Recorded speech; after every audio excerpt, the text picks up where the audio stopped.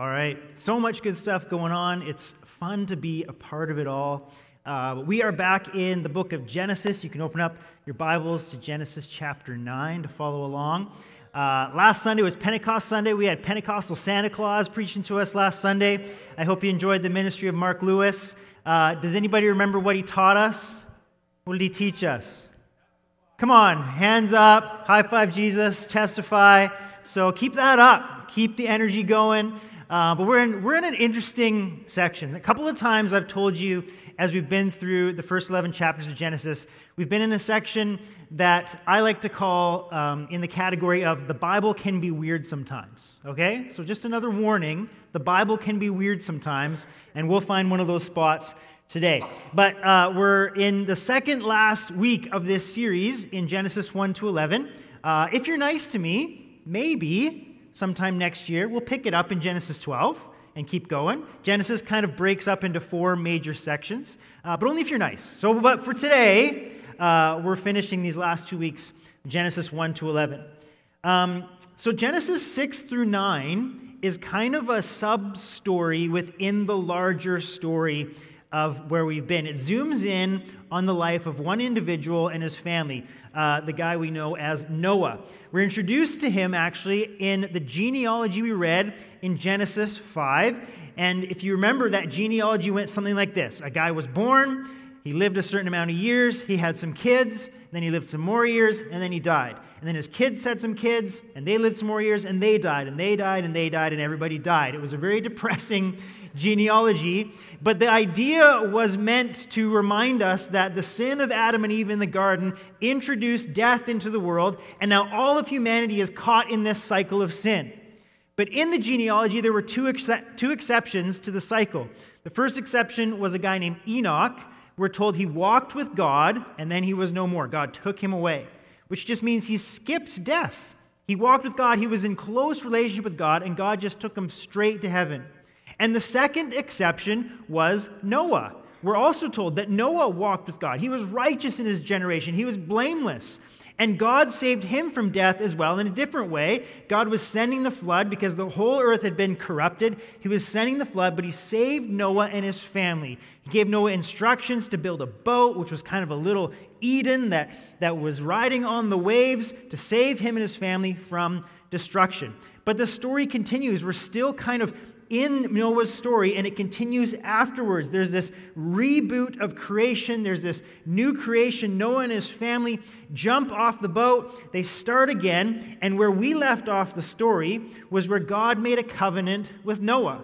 A covenant is a relational commitment. God said, I'm never going to flood the earth again to wipe out all of humanity. And God actually admitted that he knew that humanity still was full of evil intentions. He knew that humanity was still going to mess up and still be like this. And so it was almost like he's saying, I'm going to be tempted in the future to do again what I just did, but I promise not to do it. So God relents at destroy. He knows that the long-term solution to human sin is not to wipe us out every few years. And so he gives the rainbow as the sign of the covenant. Noah and his family have a fresh start in a new creation. Now, let's take a breath and remind ourselves. Genesis has been training us. It's been teaching us how to read the Bible. It's been teaching us how to watch for patterns, or the illustration I've used, notes in the musical score of the Scriptures. So here we have a new creation. We have a proto-human family, that is a first human family from which all the other families will come. And what did we see happen in the first creation with the first proto-human family? Well, we saw that they lived in a garden full of fruit. There was a malevolent character that we were introduced to that deceived the family. They were trying to usurp the authority of the family and the authority of God. The humans made a bad decision related to the fruit in the garden. The decision led to shame and nakedness. And there was a curse announced because of that bad decision, and all the generations from then on were impacted by the curse. Is that a fair characterization of what happened in the first creation? So, let's see what happens in the new creation, right? Spoiler alert, Okay, let's see what happens. Genesis chapter 9, starting in verse 18. The sons of Noah who came out of the ark were Shem, Ham, and Japheth. Ham was the father of Canaan. This is an ominous comment, okay? He was the father of Canaan. And if you haven't read forward in the Bible, you go, what does this mean? Who's Canaan? Why is it important? But when Jewish people read the Old Testament, they didn't just read it once through and they said, I guess I've read the Bible. It was designed to be read over and over and over again because the wisdom of the Scriptures is designed to be given to us slowly.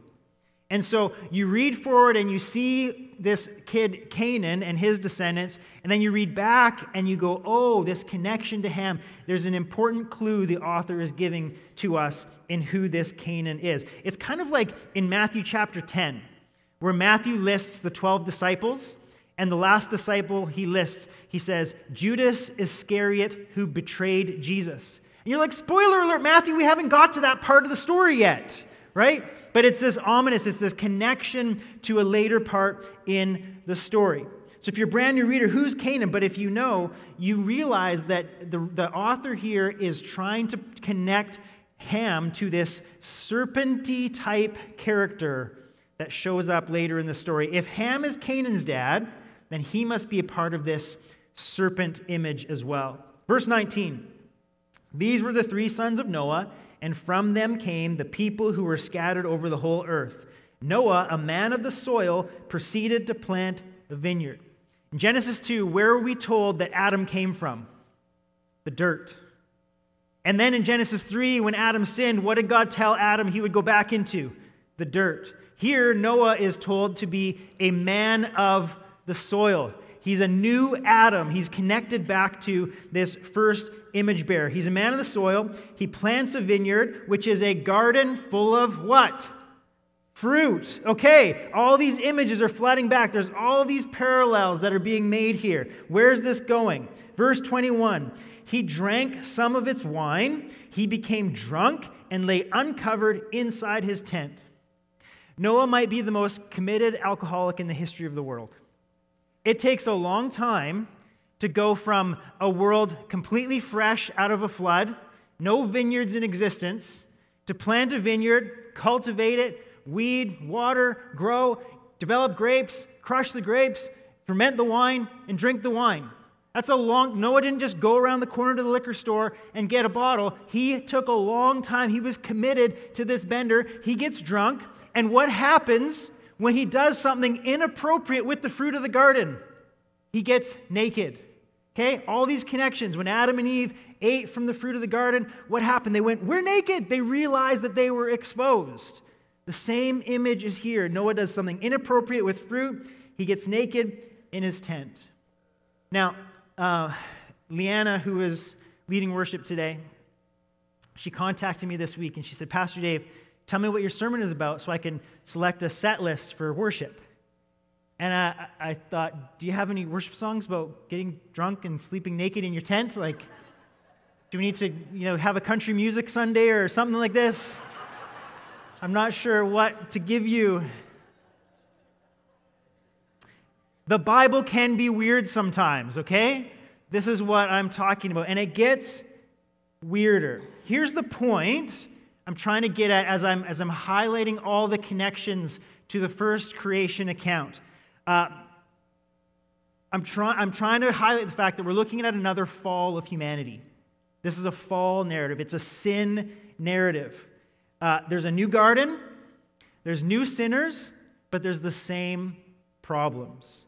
Humanity is still stuck in the pattern of sin. There's evil in our hearts that has not yet been removed, so we eat the forbidden fruit. Adam and Eve did nothing that you or I would not have done, or every other human in existence has not done. We have all, in our own way, reached for the forbidden fruit, done something inappropriate in the garden of God, and it has led to our shame and our exposure in God's sight. We're in the same cycle.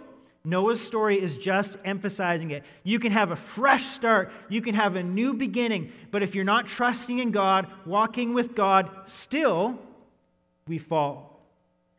So he took the fruit, and his sinful nature was exposed. Again, Genesis is the story that makes sense of our story. Why is the world the way it is? Why are we the way we are? Why are people so messed up and broken and make the decisions we make? Why do we constantly fail and falter? And it's not just other people who fail. I fail. And I don't just fail others, I fail myself. I set up standards for myself that I can't live up to. Why are we like that? Genesis examines the human condition and exposes it before us. We're stuck in a cycle of sin and death, and there isn't a human problem. There isn't a human solution to the problem. We need a Savior. We need a God of covenant. We need a God who will come to us in our weakness, in our brokenness, and provide a way for salvation. So there's no literal snake in this story like there was in the first garden, but the serpent does show up just in a different form than he did in the first garden. Remember, we were told in the garden that there would be two lineages. There would be the lineage that comes from Eve, that one of her seed, one of her descendants, would come to be a savior to stomp the head of the serpent. But we were also told there'd be a lineage that comes from the serpent, and that the lineage of Eve and the lineage of the serpent would be at odds. They would be fighting each other through time. But one day, the lineage from Eve would stomp the head of that serpent. So we should expect, as we read forward in the story, for this serpenty line to continue to rear its ugly head. So here's what happens when Noah passes out in his tent. Verse 22, Ham, the father of Canaan, just a reminder, saw his father naked and told his two brothers outside. This is where it gets weird. The translators of the New Living Translation, which I've been using, make it sound pretty innocent, but it's not. It sounds, when you just read it, it sounds like, when you're changing in your bedroom and your kid bursts in for whatever, reason, the millionth question they have that day, and they see you getting changed and they run outside, I saw daddy's bum, and it's just like this innocent, whatever, it happens, okay, you forget to lock the door sometimes, and the kids do that. But that's not what's happening here. There's something much more nefarious at work. The phrase, saw his father naked, is a figure of speech or a euphemism for something sinister. At the very least, what it's talking about is that Ham was publicly shaming his dad in front of his brothers. But at worst, he was doing something shameful to his naked father or potentially to his mother. His father's nakedness might be a figure of speech to refer to Noah's wife. Or some speculate that maybe Ham brought in a pair of scissors into the tent, if you get what I'm trying to say. The nature of Ham's actions is why, as you'll see in a minute, Noah lashes out against Ham's descendants. Ham did something that impacted Noah's own ability to experience God's blessing of fruitfulness and multiplication, so Noah curses Ham's blessing of fruitfulness and multiplication. It doesn't mean what Noah did was right, it's just telling us what happened. The big idea here isn't necessarily exactly what happened in the tent. What Ham was doing was trying to overthrow his father as family patriarch. He was trying to usurp the authority of his father. He was trying to take over the family. His actions were a power move, a move to publicly assert his dominance in the family. It's like the story of King David and Absalom. And King David was on Pastor Peter's mind this morning a couple different times. But when Absalom, King David's son, pushed David off the throne, he tried to usurp power. David left the city. The first thing Absalom did on top of the palace was he slept with David's concubines publicly.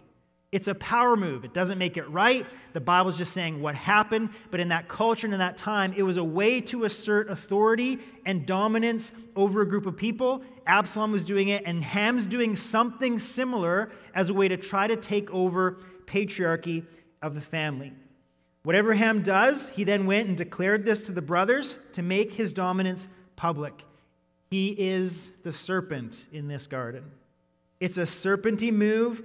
In the garden, the snake was trying to dethrone the human rulers of the world. He was trying to, as a creature, he was trying to place himself on top of, in authority over the humans who are supposed to be in authority over creatures. Similarly, Satan tried to assert his dominance over Jesus in the desert when he said, just worship me and I'll give you the kingdoms of the world. He's trying to take a position that was not his in the first place. That's what Ham is doing. He's living out as the manifestation of the serpent in Noah's day. Same old tricks, new form.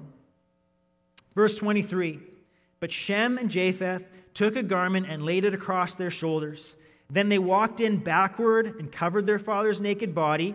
Their faces were turned the other way so that they would not see their father naked. Like God did for Adam and Eve, Shem and Japheth took in a garment. They walked in backwards. They didn't want to see anything. They covered their father's shame. They covered his nakedness. So we get this contrast. Whatever actually happened in the tent, the emphasis is on the contrast between the actions of Ham and the actions of the two brothers. Japheth and Shem are acting like God. They are covering human nakedness and shame. Ham is acting like the serpent, exposing human nakedness and shame. Japheth and Shem are being revealed as a part of the godly lineage of Eve and their son Seth. Ham is being revealed as the ungodly, serpenty lineage of Cain, the murderer of his brother. From the lineage of Seth will come a Savior who will stomp the head of the serpent. From the lineage of Cain comes the serpent.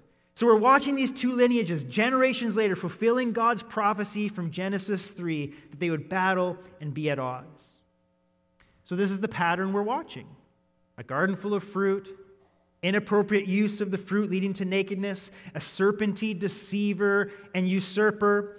What's missing from the original fall narrative is the curse, and here it comes.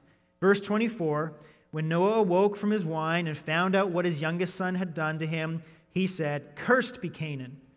Cursed be Canaan. That's why we were told earlier he was the father of Canaan. Cursed be your son. Lowest of slaves will he be to his brothers. He also said, praise be to the Lord, the God of Shem. May Canaan be the slave of Shem. May God extend Japheth's territory. May Japheth live in the tents of Shem. And may Canaan be the slave of Japheth. Canaan will be under a curse. It's amazing how the Bible weaves all this stuff together as you continue reading. Canaan is announced as the future manifestation of the lineage of the serpent, which will be under God's curse. One day Canaan will be stomped by the lineage of Seth. Of course, the ancestors of Canaan were the Canaanites. If you know your biblical history, after the Israelites escape from Egypt, they go into the promised land, and who's there? It's the Canaanites. It's the ancestors of Canaan. Those who are in the lineage of the serpent. And what happens there is the images are similar to the flood. There's a flood of God's justice to stomp out the Canaanites who have been bringing oppression and blood and violence to the land, and God comes in to judge the Canaanites. Oof. It gets uncomfortable. These are difficult passages to read and to understand, but we see how the Bible is weaving this story together. Why would an entire people group be cursed because of one evil person? Is it really justice to stomp out the ancestors of one serpenty guy? Here's the thing, and we need to remember this. Canaan's curse is not a conviction. Canaan's curse is not something that is attached just to an ethnic line or a certain people group or a geography. Canaan's curse relates not to a bloodline, but it relates to a spiritual lineage. It relates to all those who make the decision to follow in the lineage of the serpent instead of making the decision to follow in the lineage of Eve. It's all those who decide to rebel against God, to walk from Him, to assert power, to practice oppression and injustice. All of us who have followed that same path are in the lineage of the serpent and under Canaan's same curse. It's not just a specific family line. And we know this for many reasons. In Genesis 12, as the story continues, we get introduced to Abraham, and Abraham is told, I will bless you, and I'll make your name great, and you will be a blessing to all nations. And when God says all nations, he doesn't qualify it by saying except for the Canaanites. When he says all nations, he means all nations, which means including the Canaanites. Through you I will bless the Canaanites. But he says the qualification for blessing is those who bless you, I will bless. Those who align themselves with God's plan, those who align themselves with God's goodness, those who align themselves with the way God designed the world to work will experience the blessing that God gave to Abraham. The curse, in other words, can be reversed. We also know, as you read the story, that God deliberately and intentionally and regularly used Canaanites to bring about his good purposes in the world. Rahab, the Canaanite, lived in Jericho. She became an Israelite as she recognized God's hand on his people. She blessed them. She received the blessing. And guess what? Rahab is listed in Matthew chapter 1 as an ancestor of Jesus. So literally the Canaanite legacy, the Canaanite lineage, the Canaanite blood from Ham turns into Jesus' own blood. The same is true for Ruth, the Moabite. Moab was one of the worst enemies of Israel, but Ruth, again, was a blessing to God's people, and she received the blessing. Once again, she was the great something grandmother of Jesus. So it had nothing to do with ethnicity as much as it had to do with spiritual lineage. Which spiritual lineage are you in? Are you in the lineage of Eve and Seth, or are you in the lineage of the serpent? The curse on Canaan represented the curse on a certain way of living and a certain way of engaging with God in the world. It wasn't a curse on a certain ethnicity, geography, or family. It was a curse on the spiritual lineage of the serpent, a lineage anyone can join, and a lineage anyone can detach themselves from. God's blessing is available to everyone, regardless of nationality or family tree. God's plan is to bless all nations. And thank God he has, because there's a whole bunch of former Canaanites in this room, aren't there? I am one of them. We are all former Canaanites because we've recognized, the only way to enter into God's kingdom, the only way to have the gospel applied to your life is to recognize that you don't deserve it.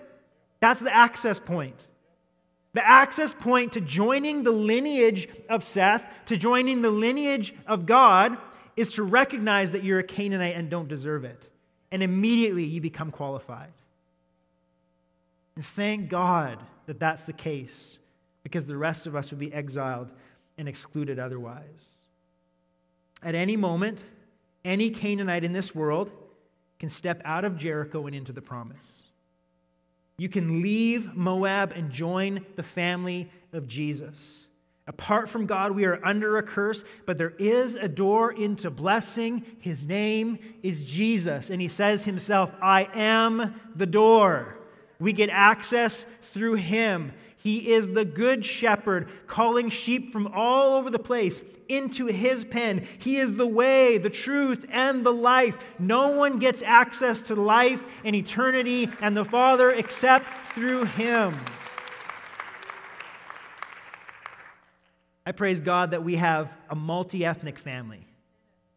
Isn't that great? If you don't like being part of a multi-ethnic family, you don't need to worry about heaven because you won't be there. But heaven is a multi-ethnic family. All nations, all tongues, all tribes together as one, worshiping the Lord. I love practicing that with my APA family. There is no lineage, no family line, no ethnicity that is excluded. All are included because all can gain access through Jesus.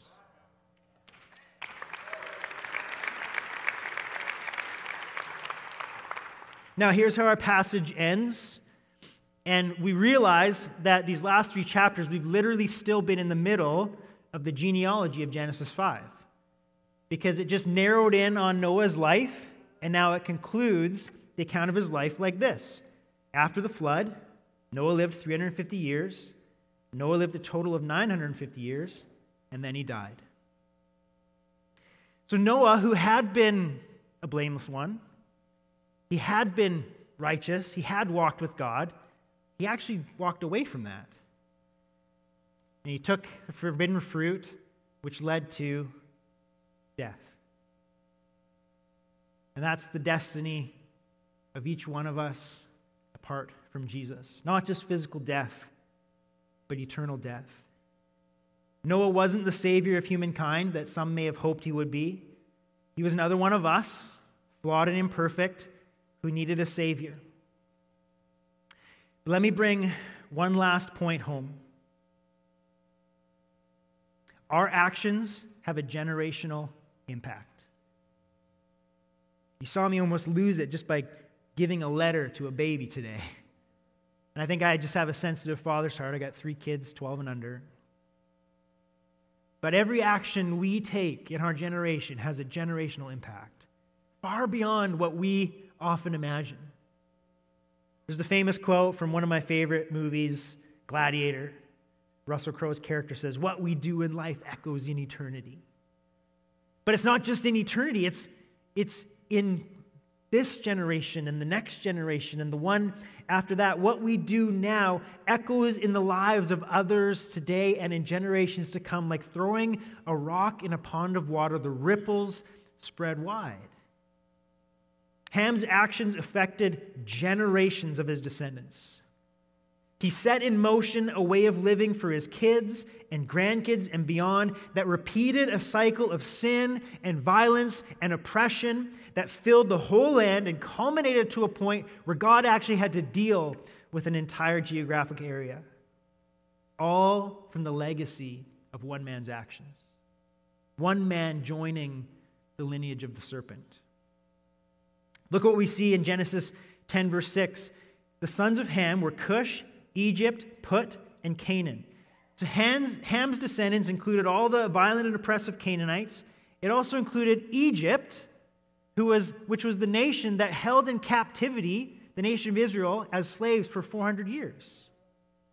Verse 8, Cush was the father of Nimrod, who became a mighty warrior on the earth.